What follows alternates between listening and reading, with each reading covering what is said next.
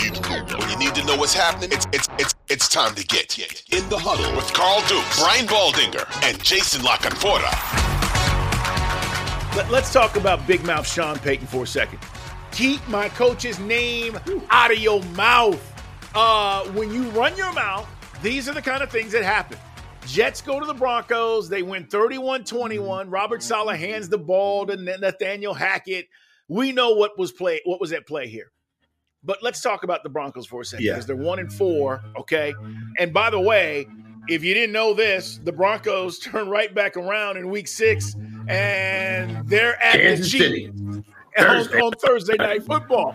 So this doesn't look promising, okay, for the Denver Broncos at all. And I got to say this about Sean Payton. We wondered what this was going to look like. Zach Wilson goes on the road. He throws for basically 200 yards, an interception. Breece Hall, 177 yards, finding a way to run the football. But the Broncos, where is this going? Because I see them dismantling this roster slowly but surely. They've already traded away Randy Gregory, and this is going to start to happen where Sean Payton goes, I'm already looking ahead to next season and draft capital. Oh, they're a team to watch here. We're, coming up on 3 weeks away from the deadline. They're a team to watch the deadline. I think, look, he'll listen and initiate conversations on anybody and everybody. How much of it comes to fruition remains to be seen. But that defense that defense is on the road to becoming one of the worst 3 or 5 defenses in NFL history if they keep up on this path. And I don't think people are going to show them a whole lot of mercy. They have no discernible. I was looking at some of the numbers. They have no discernible strengths as a defense whatsoever. I mean, opposing quarterbacks, and they haven't faced murderers row. Opposing quarterbacks on the season have a rating of 124.6 against them. And the next closest is the Bears at 111. I mean, that's a big 124.6 versus 111.1. That's a pretty big difference from worst to second worst. They're allowing 9.1 yards per attempt. The next closest team is 8.3, like almost a yard off their pace. Like, they're allowing over 77% of opposing passes to be completed. 13 touchdown passes already. Like, and they're not good against the run. They're 25th against the run, 5.2 per carry. If you look at some of the advanced metrics, like their run defense EPA, they're 30th. Like, they don't get pass rush. They don't make big plays on defense. So the other thing, Jason, is they lost. Well, they fumbled 4 times. They lost 3 fumbles. Wilson had 1. Perine, Marvin Mims Jr. I mean, they're just careless with the football. And that's the other thing about this team. Not only are they playing terrible defense, but the turnovers are mounting, and it's another reason why they're 1-4 right now. Perine's another one. I'd like to see Perine back with Cincinnati. I mean, wouldn't that be kind of funny if they went and traded late round picks? Like, okay, you negotiated Hayden Hurst's contract, you negotiated Perine's contract. The Panthers and the Broncos, you're going nowhere. You paid half their salary. Give us our guys back. Look, I'll say this. In the long game, Sean Payton's going to beat Nathaniel Hackett. Zach Wilson is playing rudimentary football, and people are acting like there's some sort of reinvention here just because the bar for Zach Wilson got so ridiculously low. And again, they're playing maybe the worst defense in the last 25 years. So, they scored their 31 points. Saleh and Hackett can take their victory lap. I'll bet you whatever you want to bet that neither one of those guys is back there in New York next year. And I think Nathaniel Hackett's days as some sort of hotshot coordinator or play caller are pretty much over. He'll stick around because he's got the right connections. He's got the right last name. He's got an okay agent. Whatever. He'll be fine.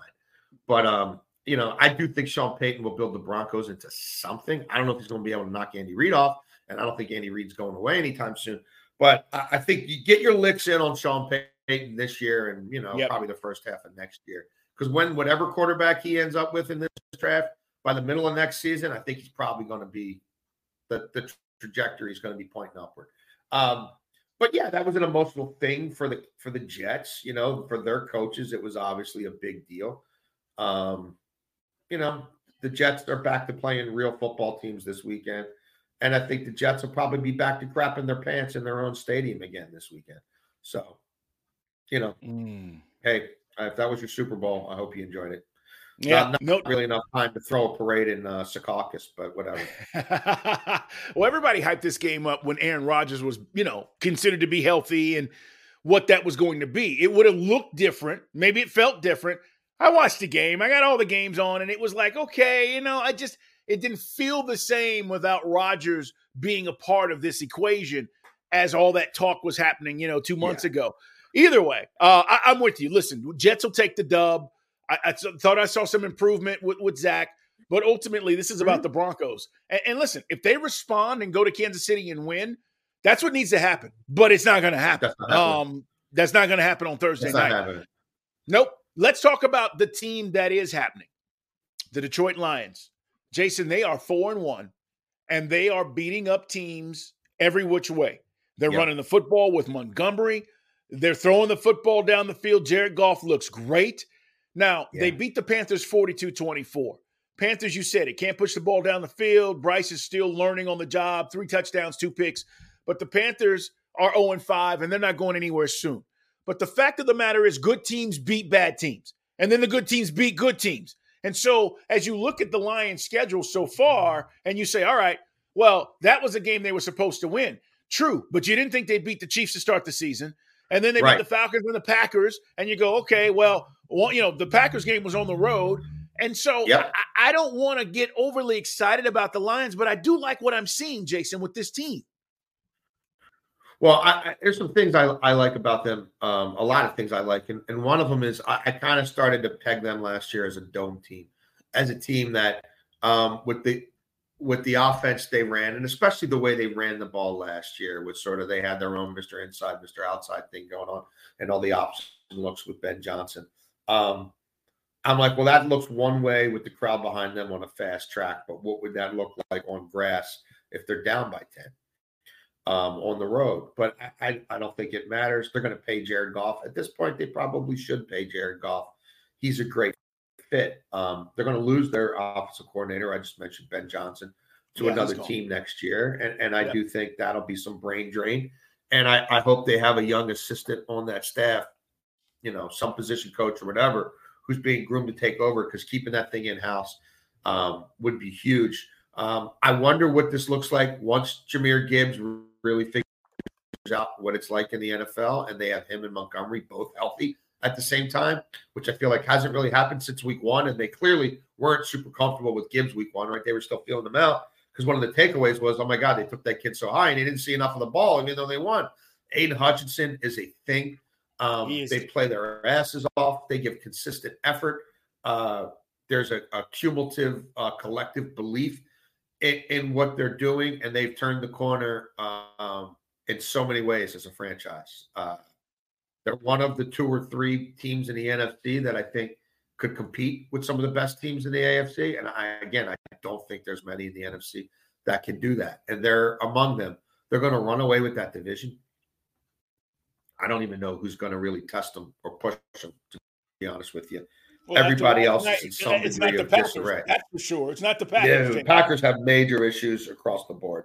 The Packers don't have a quarterback either. So, yeah, the Lions are real. And the Lions have withstood some injury stuff already. And then the other thing was, like, I get it. It's the Panthers, and they have issues. And they have real issues stopping the run. But, they're okay against the pass, and they've got a couple pass rushers. And I wanted to see what that thing looked like. Well, I didn't want to, because it's really unfortunate. But you kind of look at the scope of their passing tree, right? And you're like, well, it's Laporta, the rookie tight end, and it's St. Brown. But what happens without St. Brown? Well, it's just a little bit more to Reynolds. And the thing was, it's not like Jameson Williams stepped right into that role. He was kind of a passenger. He clearly doesn't have his sea legs under him. And that's going to be a process with him. And yet they still, to your point, found a way to boss that game from the first drive on, really, right? They had it in hand really by the end of the first quarter, certainly by halftime. And they did what good teams are supposed to do in those spots, even when those good teams are compromised from a personnel standpoint. So, yeah, like, what's it going to look like in January when they're playing a top 5 quarterback? I mean, I don't know, right? That's when the rubber hits the road for a lot of good operations. But they don't beat themselves anymore. They're well coached. Like, you can tell they like each other. Yep. There's just a vibe there. And it's backed up now by some players, by some talent, and by some really, that coaching staff has come a light years from what it was 3 years ago. Yeah, I buy the Lions, man. And I buy, I'm like, even against the Eagles, like, I might lean Lions right now. Like, San Francisco is on its own perch in that conference. But I think right below them, I'd have the Lions and the Eagles.